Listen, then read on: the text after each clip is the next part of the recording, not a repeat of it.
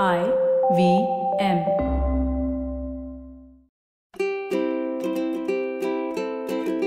Hello and welcome to the Habit Coach Podcast, the bite-sized podcast filled with quick and easy actionable habits. Remember, great habits create that awesome life. I am Ashdin Doctor, your habit coach. And today's fun fact of the day has to do with treasure hunters. Did you know that one of the most successful treasure hunters of our time found his first treasure at the age of 12 years old? Dr. E. Lee Spence found his first sunken treasure ship when he was 12 years old. He made his own diving equipment. He made his own tools for this entire hunt.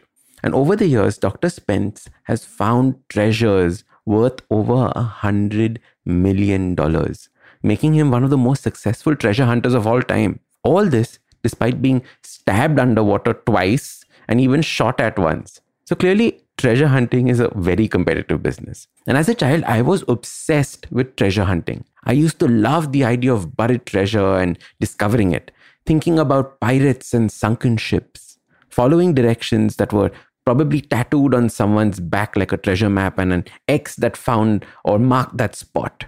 Now, my dad had this habit of sending me on wild goose hunts when I was a kid. Every time he was traveling somewhere, I would sit with him as he packed his bags. And then he would tell me to go and get things from around the house. It is one of my most fond memories of, us bonding as when I was a child. Toothpaste from the bathroom, that red sweater from the cupboard, etc. But some days, he would just land up saying, "Ash, go get that thing from there." And I would rush off and try to interpret what this strange, vague instruction was. Sometimes I would guess and get it right. Sometimes I would get it wrong and I would have to go back to find what it was that he really wanted. After a while, I got frustrated with these kinds of vague instructions, and so I would purposely bring the most wrong thing possible. For example, when he's packing his bag to travel somewhere, he would say, "Ash, go get me that thing from there." I would diligently run to the kitchen, pick up a big watermelon and bring it for him, just to pass on my frustration onto him.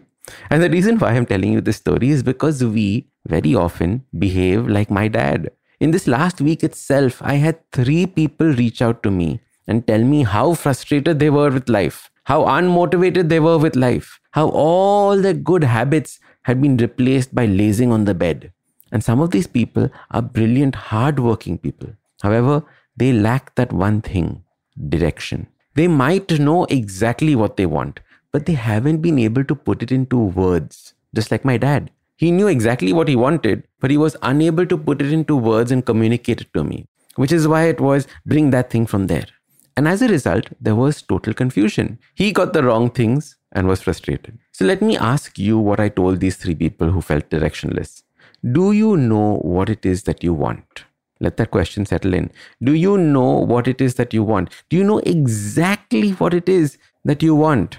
And at this point, they sent me a 3-page note on what they wanted. Now, let me tell you, if it takes you 3 pages to even just 1 paragraph for that matter to tell me what it is that you truly want, you have not got a clue about what it is that you truly want. It's impossible. Instead, the only way to get to know what you truly want is by writing it down in 1 sentence. And if you can get it down to just 2-3 words, that's even better. If you get into the habit of being so crystal clear about what it is that you want, and you can say it in 1 line, your chances of getting it are almost certain. We don't know what we want, and then we complain about not having it. So your super simple habit for getting everything that you want starts by being crystal clear about what it is that you want. Then sit and write it down. Commit to it by putting it down on paper. After this, go and achieve it. Can you imagine if a treasure hunter had no clue about what treasure he was hunting for? He would land up digging a big hole in the middle of Juhu Beach in Mumbai hoping to find treasure there, instead of the place where the treasure was actually buried. Usually in a podcast, it's me who speaks to you and you who listens. But I've been seeing your comments and it's time. It's me listening to you. Following the overwhelming success of this podcast, the good folks at IVM Podcast Network have decided to come up with a Kannada adaptation of the show for those who prefer listening to it in that language. Do make sure you let your Kannada speaking friends know about this as well. Now, if you like this podcast, don't forget to check out other interesting podcasts on the IVM network. You can listen to us on the IVM Podcast app or ivmpodcast.com. You can also follow us on social media. We are at IVM Podcast on Twitter and Instagram.